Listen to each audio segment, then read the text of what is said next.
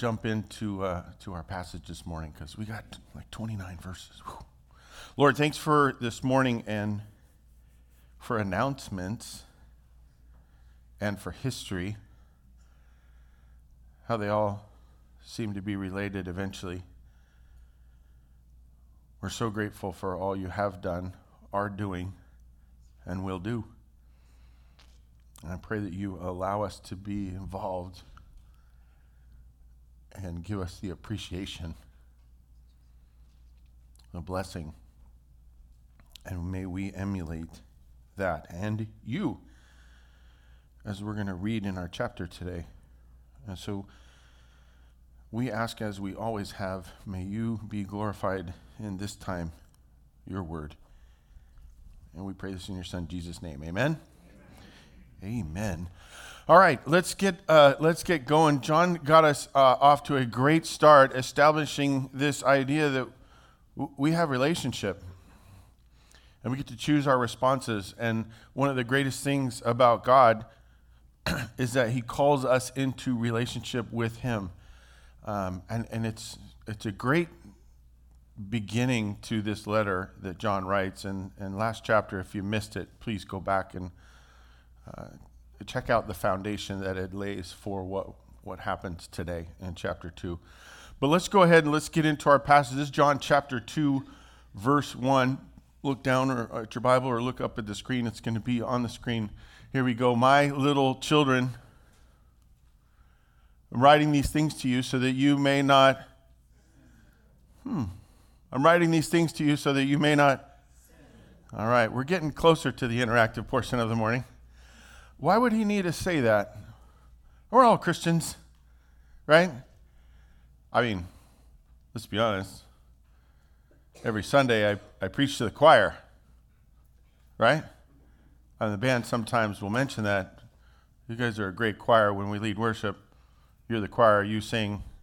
And what's preaching to the choir? Telling them stuff they already know. Why would John tell these people, hey, you need to stop sinning? Don't they already know that? We all do. Brilliant. Then why need be told again? We forget? How do we know and forget? I think it goes back to last chapter. In fact, the brilliant title for last week.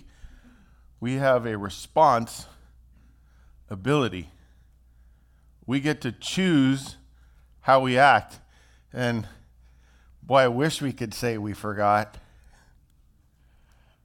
I remember, and I know, and I choose anyways. Right? My mom used to say it like this growing up. It's like it gives me a window into the darkness that is me. Right? How did that choice go for you? Or did you really want to make that choice? How do you think it will go next time you make that choice? Right? Mom, stop with the questions. Right? We have to be reminded. In fact, we do commune. He says, do this in remembrance of me, because we have to have it put in front of us regularly. Why? Because we regularly have choices. And everything you come in contact with, you're going to have a response to.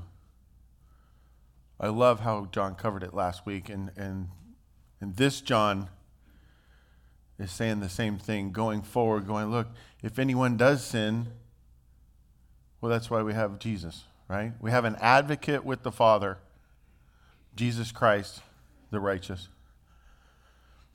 What's an advocate?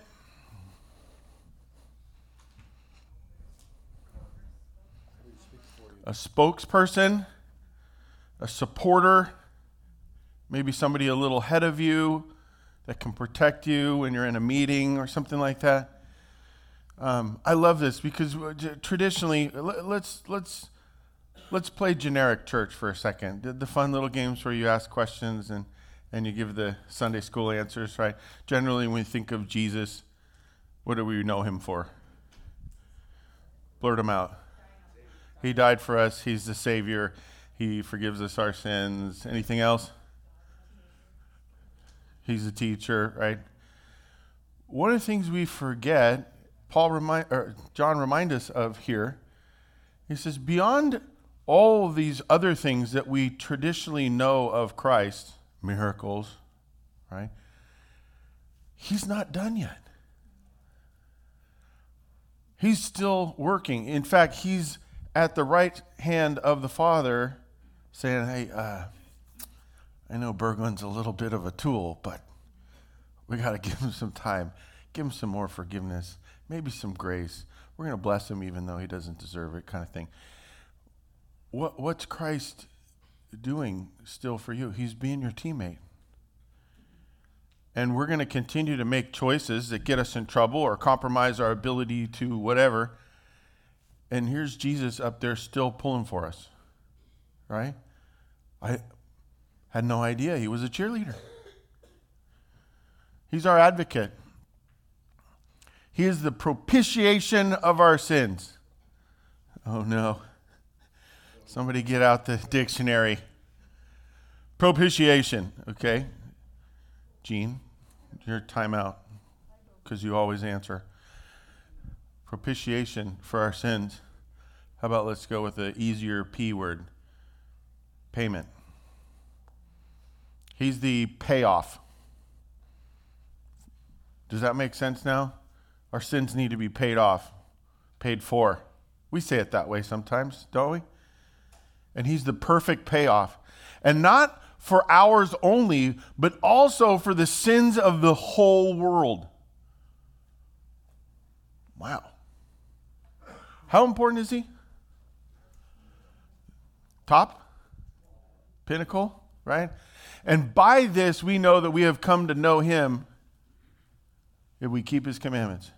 How do you know you know? Right? That was last week, chapter 1. Tompkins talked about it like, hey, we got relationship with him. You have an ability to make a response to him and be in that relationship and actively pursue it. And how do we know? What's the proof? How does it show? Keep his commandments. What's that? Keeping his commandments. Put that into other words. I know we went above generic church to like, well, as a church at 13, congratulations, we're teenagers now as a church, right? I mean, we made it through the infancy stage. You remember all the diapers as a church? And then we got through potty training and adolescence and terrible twos and all that stuff. But when you raise kids, the teenage years are much easier. They're not? Oh, maybe Megan was right. There's more to do.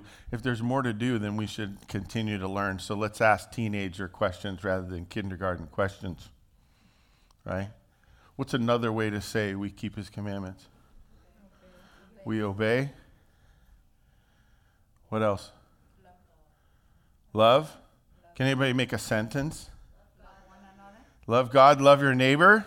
There's our resident theologian over there. Good. Show forgiveness. How about this one? Because it's going to come up here in a minute. I know I'm giving away. It's a trailer. Act like it.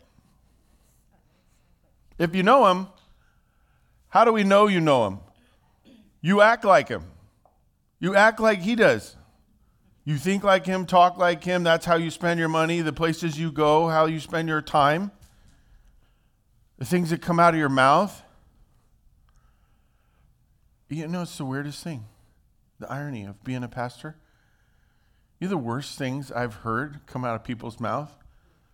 I'm going to give you 3 guesses, and the first 2 don't count. The worst things I've heard come out of people's mouth have been said by Christians. Pastors, good job, thank you.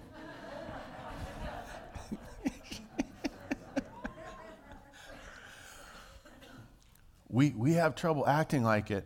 That's why back in the first sentence it says, hey, I'm writing to you to remind you, stop it. Start acting like it. Whoever says, I know him, but does not keep his, what's the next word without even seeing it? Commandments, right?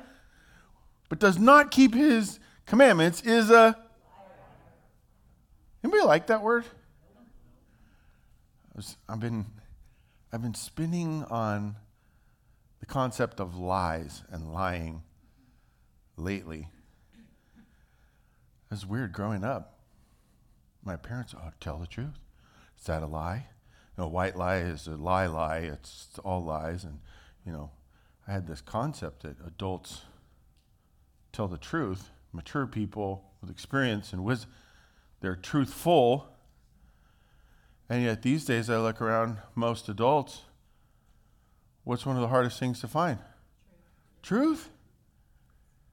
I can find manipulation, agenda, right? What's the one they say spreading in politics? They spread their own writers, right?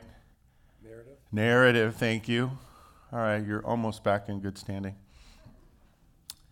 Truth is true. If you don't follow the commandments, they're a liar, and the truth is not in him. Whoa. There's a couple ways that could have been said, right? Doesn't know the truth or doesn't practice the truth. No. It says the truth is not in him. Like if you don't follow God, there's no truth in you. That's a heavier statement. That's rough. But whoever keeps his word, let's talk about the good guys, right? We're going to talk about you now. I know the liars, that's other people, right? Now we're going to talk about you. Whoever keeps his word, in him truly the love of God is perfected. I just ask you, how else would you say keep his commandments? Katie over here said, love God, love your neighbor. And here comes John saying, you know what? That's how you perfect the love of God. Is you tell the truth, you follow him, you keep his commandments. And by this, we may know that we are in him. There's a question for pastors, for theology, for Christians. How do I know I have a relationship with him? John last week talked about how when John talked about having a relationship with God. How do I know I have that? Well, do you do his stuff? This is, if you want an easy job, be a pastor. All you got to do is just dumb things down enough to the lowest shelf and people can understand it. That's your only real job. How do you do his stuff? And because when you do his stuff, it's weird. You start thinking like him. You start feeling like him. You start seeing the things he sees. And you actually start to want the things that he wants. You know this to be true. Here's how. Let's say you get into cooking. The more you get into cooking, the better you get at cooking and eating, growing. And other people want to eat too. And you start getting ideas. And one day you look around and you go, I think I'm officially a cook. I had that day yesterday. Yesterday was my day. I'm standing in the kitchen. I got the pulled pork going, and I had washed it with some stuff to get some smell and seasoning on it, and then I did the dry rub of some things. Started stabbing it with a knife and jamming garlic down into the holes and dice some onions, put it over. It's in the slow cooker, and it's like, I got that going. The lid on, and cranked it up. Oh, okay. That it? No, I got to make some pico de gallo because when the pulled pork comes out, we put the Mexican seasoning on it. Well, we got to have pico de gallo. So I turn around to the other thing, and I'm like, chop, and I'm doing this whole thing. And partway through, Julie was in the room next to me. She didn't want to be in the splash zone. I said, "Hun, I think I'm officially a cook." She did that too. She laughed at me too. You get a long way to go, buddy. Whatever. As long as I don't have to do it, though, keep going. You'll get better eventually. This is Christianity. when you practice, you get better. The people that are this, I don't understand, confuse me. They come in and they say, I don't understand God. I don't feel like I'm in a relationship with God. It's not working. Well, do you go to church? No, I haven't been going to church lately. Have you prayed to God? Well, I haven't been talking to him either. I've been reading his word. Not really. I've been hanging out with anybody who does. Just besides you today. I said, well, you're not doing any of it. Why would you think it would work? How do you get gas in your car? No, you have to go to the gas station? Really? Whoa. That's the ignorance that sometimes we do as humans. And that's why John has to say so simply, hey, stop sinning. Because you're negating the equation. You don't talk to him ever. How good's a relationship can it be? I'm going to get in trouble on this one. There have been times, we won't say how many, where I have heard the phrase, you haven't asked me any questions about me. Oops. Do you have any guesses who might have said that? And that's like a wake-up moment. Why? Because what am I having to own at that moment? What amount of effort have I been putting in? Zero. Spoken like a true wife. When you put in zero, when you do nothing, you get. Understand that's how God works. Right? Which is weird because we already got a bunch he started off with and said, okay, ball's in your court, your turn. And watch what we're gonna get some harsh realities that come out of that, right? That's how we know we are in him. Whoever says he abides in him ought to walk in the same way in which he walked. Act like it, right? Walk like him. Beloved, I'm writing to you no new commandment. None of this is new, but an old commandment that you had from the beginning. The old commandment is the word that you have heard. You already knew it. We just said that earlier. You already know the truth. And at the same time, it's a new commandment that I'm writing you, which is true in him and in you, because the darkness is passing away and the true light is already shining. You want bad stuff to go away? You want your depression to go away? Your doubts, your fears, your sadness? I know some are going to be like, Scott, it's way too, you've oversimplified it. It's disrespecting the people that suffer from all those things. Get over it. Do something good. When you get over your depression, you feel sad, you have a fear, you have doubts, whatever, you feel guilty, do something good. Do something godly. Do something with someone who's godly, you think. You'll find out they're not any better than you. They're not. But make an attempt, make an effort. Take a step in that direction. What will happen? A bunch of things. Give me a few. You'll start to change. Your body chemistry will start to change, right? Will you think about some different things? Will your thinking change a little bit? Will your emotions, can you affect and change your emotions? No way, Mom was right. Emotions are a choice. You can affect them, right? So let's go do what you know what you can do. It's already shining. You have what you need. Whoever says he's in the light and hates his brother is still in darkness. How you cannot justify hate and claim the name of Christ. That's what he's saying right there. Whoever loves his brother abides in the light. They're making an effort. They're slowly figuring it out. And in him there is no cause for stumbling. If he stumbles, it won't be because he wasn't making a good effort. It'll be because he was human, right? Or stumbling block was put in front of him. But whoever hates his brother is in the darkness and walks in the darkness. What a terrible phrase. And does not know where he is going because the darkness has blinded his eyes. When you're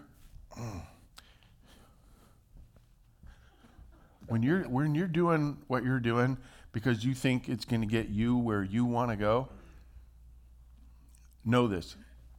You have no idea where you're going. And you're going to a dark place. I've been amazed the few times where I realize it's been weeks or months or never that I've prayed about a certain thing or a person, and I just say a prayer.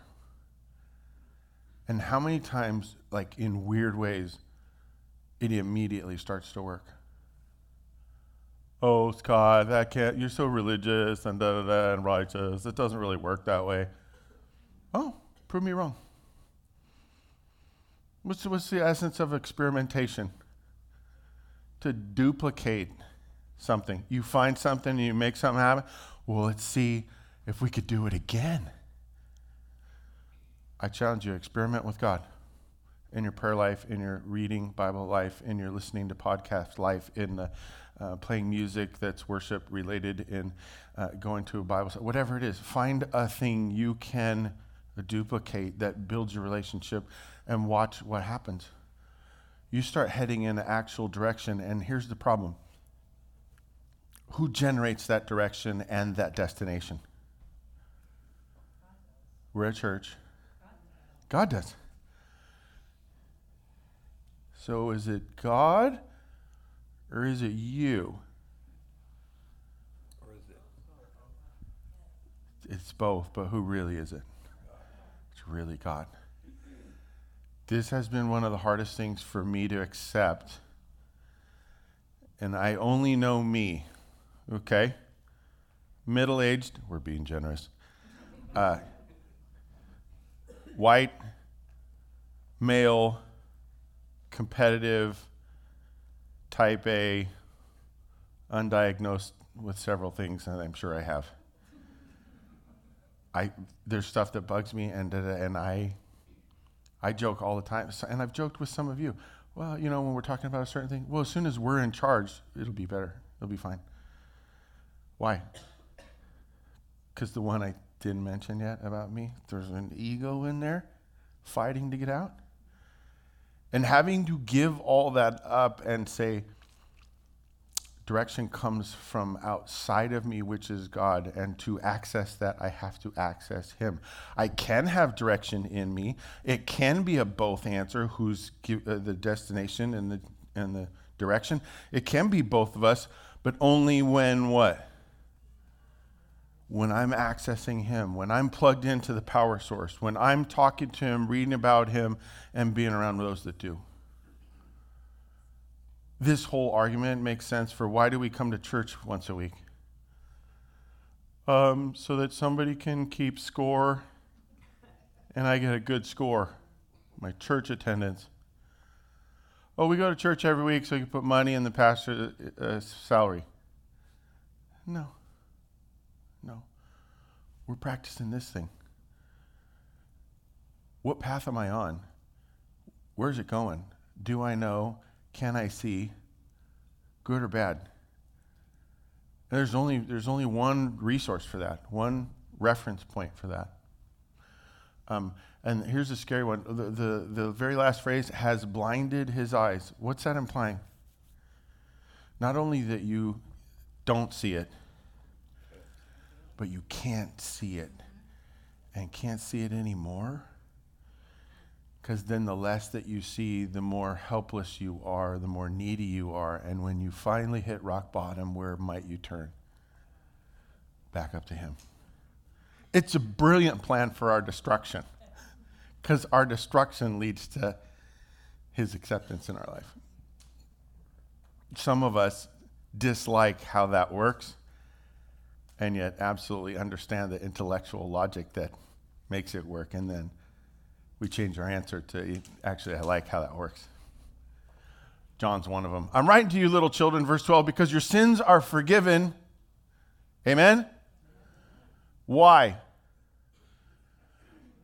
Oh, because he loves us, he's grace. Not in this sentence.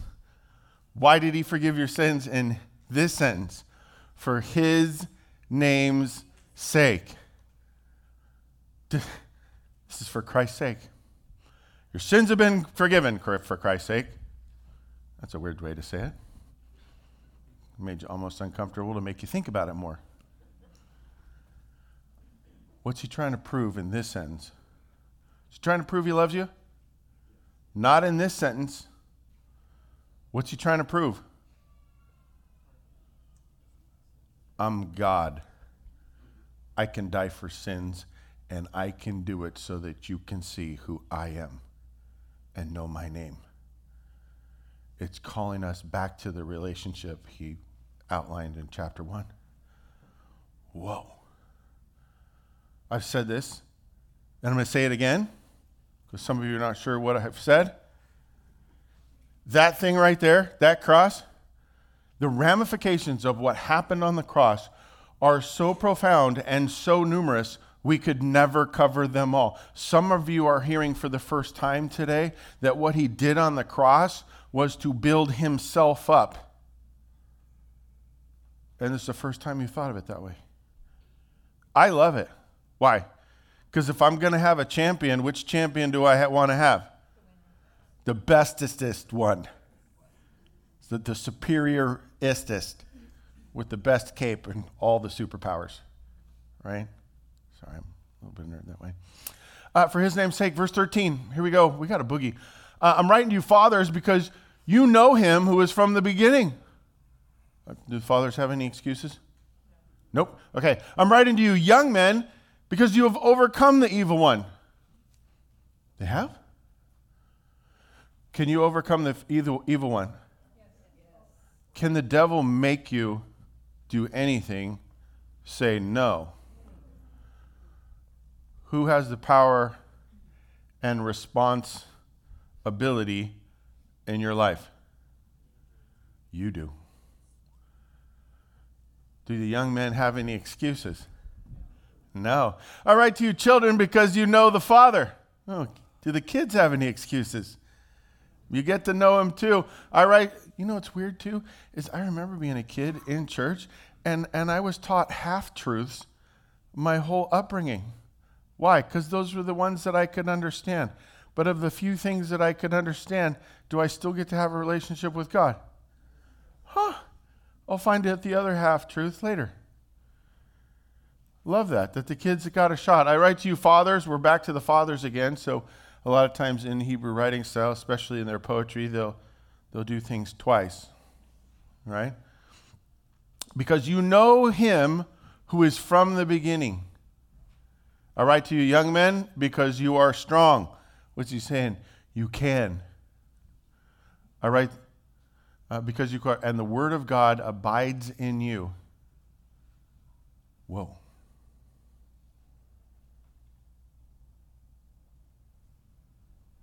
Didn't it say earlier it's possible not to have the truth in you? Apparently we have the ability to have God's word abide in us. Any guesses on how that happens? Wait, Holy Spirit, and then you do it. You act like it, right? You're strong enough. You can. You've known from the beginning. And you have overcome the evil one. Twice now he's said that. What's going on here? Are we being reminded? Say yes. Who's being reminded? Everyone, right? Age doesn't matter. Do not love the world or the things of the world. If anyone loves the world, the love of the Father is not in him. For all that is in the world, the desires of the flesh, the desires of the eyes, the pride of life, guilty on all counts, by the way, just talking for me on this one, is not from the Father, but it's from the world. And the world's passing away. Where's it going? Darkness, blind, that's their destination, said earlier. And the world's passing away along with its desires. Will the desires pay off? Because they're lies. But whoever does the will of God abides forever. Woo! Get out your outlines. Look at the top. It says 1 John chapter 2, and the title says, No one? You don't have the title? Abiding in Christ? Man. We're going to have to do double shots of espresso from now on. Call the coffee company. You can abide in Christ forever? How do you do that? Just say you do it. You start doing his things.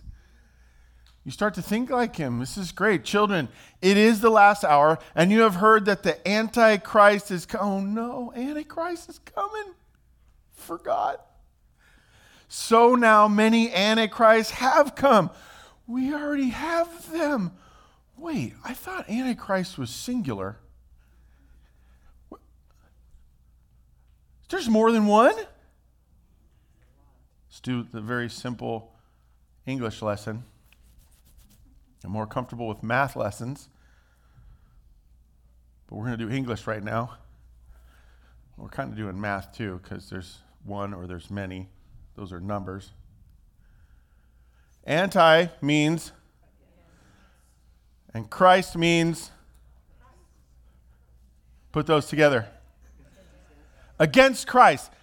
Have you seen more than one thing that is against Christ at any time? No hands? Come on. This is the interactive portion of the morning, or just the active portion of the morning.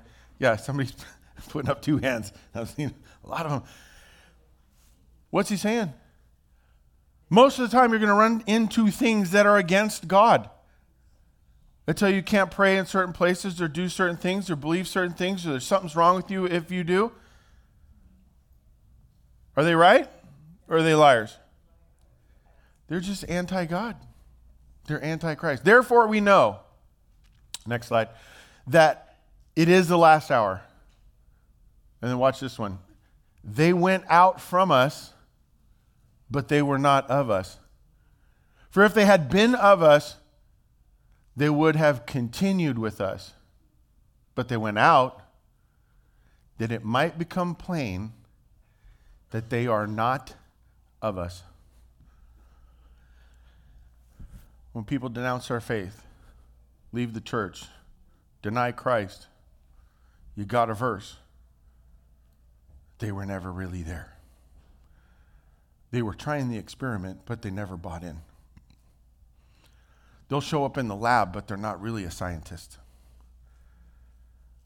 And people want to leave, they get to go.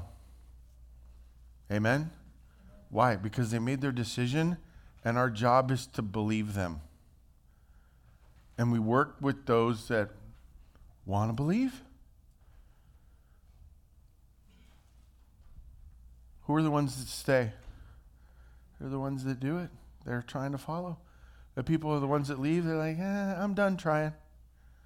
I'm going to go back to the darkness path with blindness and see what I can do on my own. Do we care? Careful. Do we care? When that path fails for them and they come back, just like the prodigal son, they've returned, right?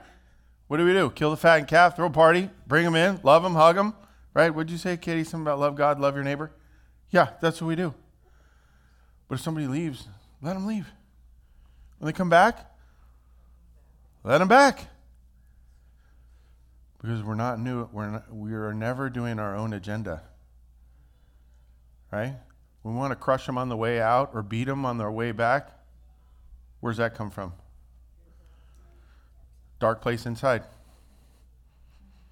Jesus says, no, I need you to accept and love them for my name's sake. Love that. That's why they went out from us. 20, but you have been anointed by the Holy One. Remember we did that book, what was it called? 1 Samuel that we just finished? And the whole thing about anointing? That was like a big deal. John's now claiming we've all been anointed. Have you been set apart for something? Have you is not the question. What have you been set aside for or anointed for? That's a perfect question. Because now you're out trying to figure out what he has set before you, rather than trying to come up with it on your own. And you have all knowledge. You all have knowledge. Do you know what you need to know? You do. I write to you not because you know the truth, but because I write to you not because you do not know the truth. Man, John, let's take lessons from Paul or something. I write to you not because you do not know the truth, but because you know it, and because no lie is from the truth. Who is, verse 22, who is the liar but he who denies that Jesus is the Christ? Should you have doubts about people who have yet to come to faith? Sarah's going to do okay. The rest of you, I'm a little worried about. If someone has yet to come to faith, is Jesus their foundation? Does God set their priorities? How do you know their agenda? And it could be, who knows? Anything. They say, you never should go into business with Christians. Really? At least we have the same foundation. At least we're working from the same set of priorities. At least we have an idea that truth and justice and all those things come from outside of ourselves, that we've learned to take instruction from something greater than ourselves.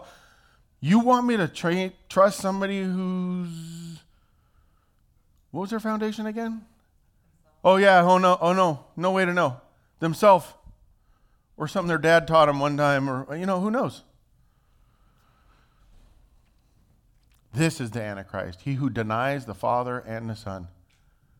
And you can find them everywhere these days. No one who denies the Son has the Father. Whoever confesses the Son has the Father also. Let what you heard from the beginning abide in you. If what you heard from the beginning abides in you, then you too will abide in the Son and in the Father. You see that word abide keep popping up? What's that abide word? Well, I don't speak Greek, Scott. Okay. Then let's not, either one of us, ask us what the Greek word is. Let's ask the English one, because some really brilliant translator translated it to abide. What's abide mean? Remain? Live in? Is it a one-time event or an ongoing event? Ongoing living in him. Great definition. And this is the promise that he made to us. Eternal life. That's the reward. I write these things to you that those who are trying to deceive you, but the anointing that you receive from him abides in you. Does God take your anointing away? Does God get what he wants all the time, no matter what? Say yes. Okay. And you have no need that anyone should teach you. Wait, can we strike that? Because I just lost my job. You don't need to be taught?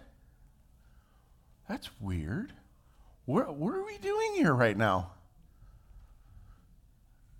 Am I teaching? Kind of. The Bible calls it preaching, but we're really reminding. Maybe. How about this? This has nothing to do with my job. What's the statement that's being made? It's being made about you. Do you have what you need to do what he wants you to do? You know everything you need to know. Remember I said, do the fathers have excuses? Do the young men have excuses? Do the children have excuses? You said no, no, and no. Here it comes. Ready? Put up your guard. Do you have an excuse? Got to do it. But as the anointing teaches you about everything and is true and is no lie, just as it has taught you, Abide in Christ. There's the command. There's the title. Right? And now, little children, abide in Christ. Abide in him. So that he appears, when he appears, we may have confidence and not shrink from him in shame at his coming. Why would you have confidence? Because you were doing his work. Why would you be ashamed? You weren't doing his work. It's super simple.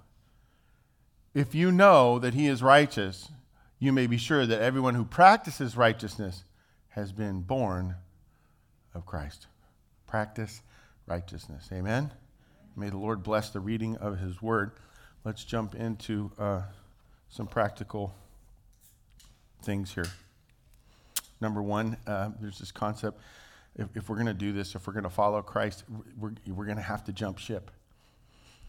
You're going to have to jump ship. Whose ship are you jumping from? The world's, namely your own. It's your ship, your worldly ship. You've got to jump from that ship. I mean, it's the clearest thing almost that he says through this whole thing, right? You got to jump ship. What's that mean? Are you projecting? Are you projecting? Who? Okay. He liked that point, apparently. In that part right there, are you projecting? Who's doing the verb? Who's doing the acting? You are. Okay. Now, let's clarify, because this next little thing is confusing, and it's the first time in 13 plus year history of the church that we've ever used one of these a/the. What's going on in there with that literary method? It's either a or the. Here, so I know we've done an English lesson already. Here comes your second one. There's definite and indefinite, right? Hey, what time are you going to your appointment? 3:00. Would that be definite or indefinite? Okay, what time's your reservation? I don't know. It's first come, first serve. Is that definite or indefinite? Okay, if it's a pulled pork sandwich, how many pulled pork sandwiches are there? No, it's a pulled pork sandwich. Could there be more? If I ate the pulled pork sandwich, how many sandwiches were there? And I ate it. Sorry, it was amazing. A is indefinite. It might be the only one. There may be numerous. There may be infinite. The one. That's a phrase you use about your spouse, by the way, Nathan. The spouse, the wife. Not that's where you get in trouble. I'm going to start giving you lessons, okay? Just keep you out of trouble. Are you projecting a or the trajectory? He talked about the path and the darkness and the blindness and all this. He says, look, are you projecting a trajectory? What would be the problem with that sentence? There's many trajectories and you're trying to project it. And are you projecting the trajectory? If there's one trajectory, then you might be projecting God's trajectory, right? Or it could be the trajectory that you've come up with. Could a or the both be bad? Oh no. Then how do we make it out of this one? Or another option. First part of the sentence was your first option. The last one is acknowledging it. What would it represent? A trajectory or the trajectory? The. Why? Because if it was a, then it might have to be them. Projecting them? No, I'm projecting it. What? The trajectory. Whose? God's. one of your greatest measures in anything, as it's going on, ask yourself, is God in this? Would God do this? Is this leading us to God? Is this blessing him, blessing others? Am I doing damage? And sometimes that, like, you can see stuff and go, oh, that's not good. That is not a good look. Abort, run, where's the nearest exit? Get out of there. And then there's other times where it's amazing. It's like, oh, I'm going to go over and help. I'll probably mess it up, but I want to be around it. Why? Because it's good. Simplest way to look at it, you have no idea how long I worked on this sentence right here. So I feel very, very excited about it. Okay. So jump ship, and what that means is you're going to let go of your trajectories and stop projecting them, and you're going to acknowledge his trajectory and project that. And hopefully use smaller words to describe it next time. Number 2, know the. Now, what do you notice about the here? Okay. We don't have tests at this church except for today. You have to capitalize all of the letters in the when you write this down, if you're writing it down. If you're like, I don't take notes, Scott, okay, then I need you to just think of it as all caps, okay? And you're good. What's the last word? Some of you live and die on, can I guess the fill-ins? And some of you are hilarious. You're like, I got all of them except one today. It's the best I've ever done. You know, or I got a whole line this week. I got it. I knew what it was. Right? My oldest does that to me sometimes. What's the fill in there? Go back to the last set of fill in, the first one. Nice and loud, Lisa. Trajectory. Lisa wins. The rest of you are all losers. It's the only way you could say that for fun, just ingesting. Know the trajectory.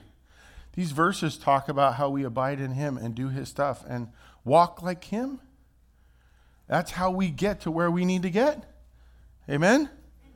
All right, now we're in progress and we're acknowledging things and then know it. Knowing it means, because that first word, knowing it means you have to do it for a while. That's when you're going to have to start to understand it. Like when it feels uncomfortable, you do it anyways. When it makes no sense, you do it anyways. Why? Because he commanded it and he said to, and the people around you who are kind of Christian go, yeah, it'd probably be better if you do that, and then you do it.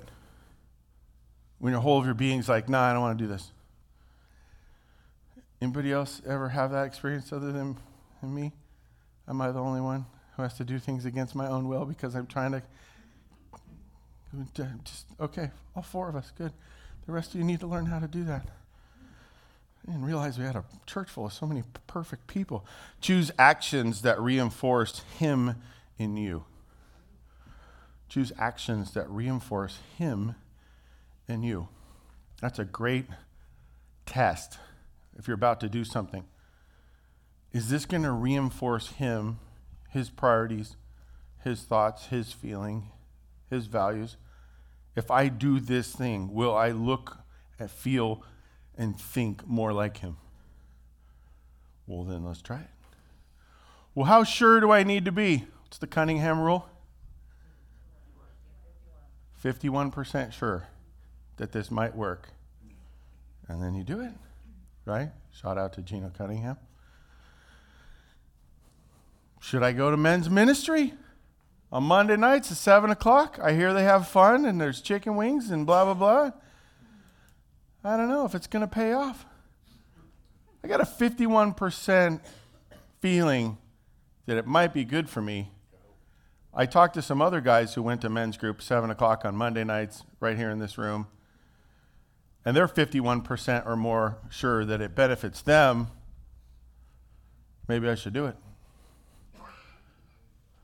I mean, there are a few people who are more than 51% sure that if they stay home and spend their time on other things, there's other ways that they can pursue their relationship with the Lord, and that's just a disclaimer to let some of you off the hook.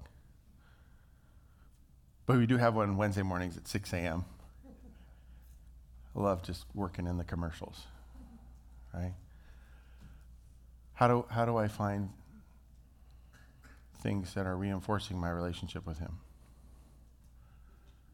What are the responses that give you the ability to relate to him more? And some of you are looking at this and going, this is starting to make sense, but I've never done it. Like you've never accepted Christ. You've never said, I want to explore the depth. I want to abide in Christ. And maybe that's your prayer today. Maybe you're watching online and that's your prayer. I need to start abiding in Christ. And I've never accepted that, acknowledged that, chose it. And today, this day forward, abide in me. Maybe that's your prayer to Christ this morning. Abide in me. For those of you who have made that decision a long time ago, maybe there's an area of your life that you're looking at going, I think I need Christ to abide in that. I know he's in me, but I want his help abiding in that more. Maybe that's your prayer this morning. Amen? Amen. Only you know. Father, thank you for this morning and what we have heard, as you said in the passage, from the beginning, and the truth that is in you, that we know and we get to experience. I pray you would show us how to do it. Show us our ability to do it. I pray you would reinforce it in us. And I pray for those who are maybe making that decision today for the first time, that you would comfort them.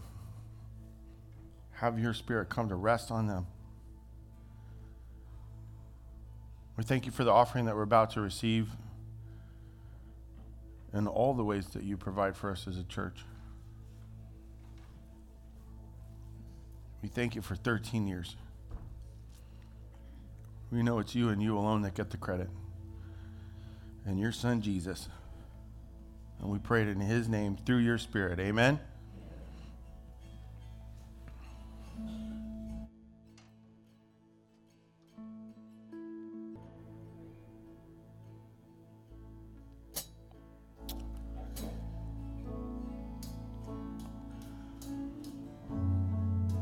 I have a rough conflict going on in the Promised Land. And I want to remind you, encourage you, that we pray for all sides of the conflict. And we pray for the innocents. And then we pray for discernment of those in power, constraint, and God's will be done on earth as it is in heaven. May his abiding in us grow your abiding in him. Amen. Go with him.